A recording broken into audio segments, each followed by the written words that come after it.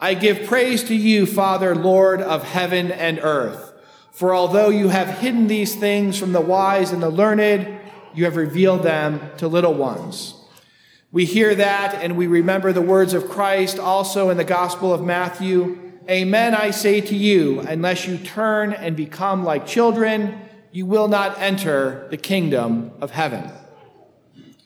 So why does Jesus conceive of discipleship as being like a child? Well, think of a child.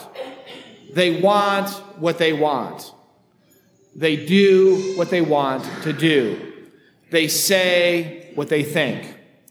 Yes, they have an untempered concupiscence that makes them seem self-centered, but they have no ego. They want to go to McDonald's because to them it tastes good, not because it's a status symbol like a dinner at a fancy restaurant. They say what they think because that's what it really occurs to them to say, not because they are trying to manipulate or impress people. They want the love of mom and dad because that love just feels natural and good, not because they are desperate for affection to try to make up for some deficient sense of self. Now, obviously, St. Paul tells us when I was a child, I used to talk as a child, think as a child, and reason as a child. When I became a man, I put away childish things.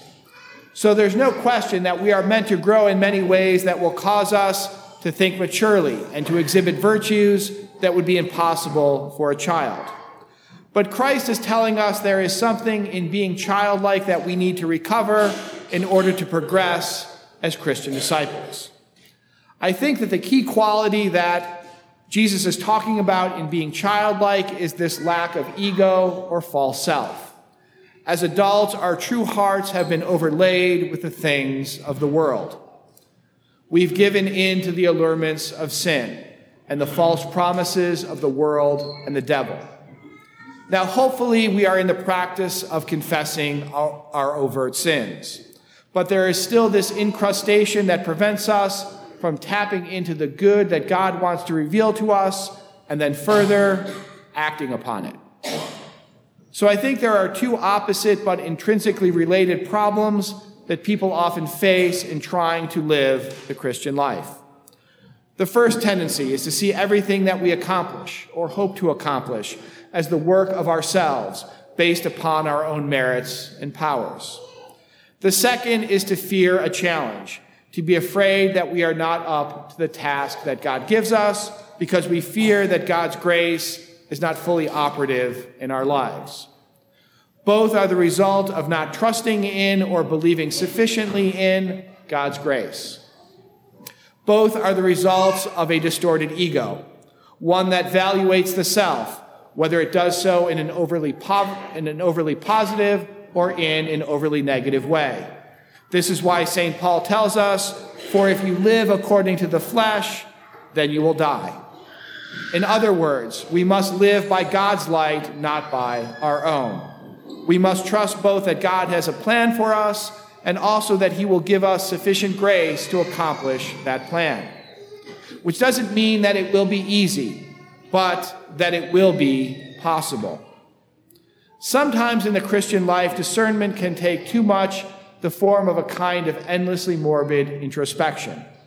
In undertaking discernment, many of us can be too concerned with trying to weigh up our strengths and our weaknesses, or our gifts and our shortcomings, or our virtues and our vices, or our likes and our dislikes, or our past successes and failures. By discernment, I don't mean just the type of life vocation decisions that we often think of when we use the word discernment, such as marriage or priesthood or consecrated life. I also mean the day-to-day decisions that everyone makes in living out our Christian faith. When I was in seminary, one of my pastoral assignments was to help out at the Gift of Peace House run by Mother Teresa's Missionaries of Charity. Every other Saturday, myself and a few of my classmates would travel from the seminary to the Gift of Peace House in Northeast D.C. It's a residence established in the 1980s to care for elderly and homeless men suffering from AIDS. Now, truth be told, besides a few precautions that we had to take to guard against the possibility of HIV transmission, it probably wasn't that different from many nursing homes.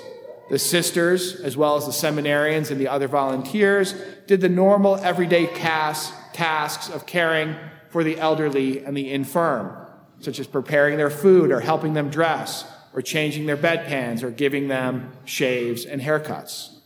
Which is to say that it was not the most pleasant type of work on a sensory level. Caring for people whose bodies are breaking down and who can't control their own functions is not for the faint of heart. But my fellow seminarians and I were able to accomplish the tasks that were set before us. Most of us with a kind of grim determination, by figuratively, if not literally, holding our noses. We got through it, and afterwards I probably commended myself for doing the Lord's work for a few hours at a time every other Saturday. And that was the difference between us and the sisters, because this was their vocation. They did this work year-round, day in and day out, hour after hour. No days off, no vacations, just continually serving Christ in the poorest of the poor. But even more profound than that, what was so amazing about the sisters was the joy they radiated in doing these seemingly menial tasks. Every sister smiled, joked, and laughed her way throughout the day, interrupted only by the more solemn joy of turning to prayer and to Mass. At times, I felt consoled for my relative inability to find comparable joy in doing this work by telling myself, well, they have a gift or charism that I don't, to care for the poorest of the poor. That's why God called them to this vocation. And there probably is some truth to that. Not everyone is called to do everything. We do have to take stock of who we are before we commit to something. As our Lord said, which of you wishing to construct a tower does not first sit down and calculate the cost to see if there is enough for its completion? At the same time, we can't let discernment be an exercise in complacency and self-justification. Because if we are only looking to ourselves rather than trusting in God, who will help us to do what he sets before us, that's exactly what will happen. We will continue, as St. Paul said, to be debtors to the flesh.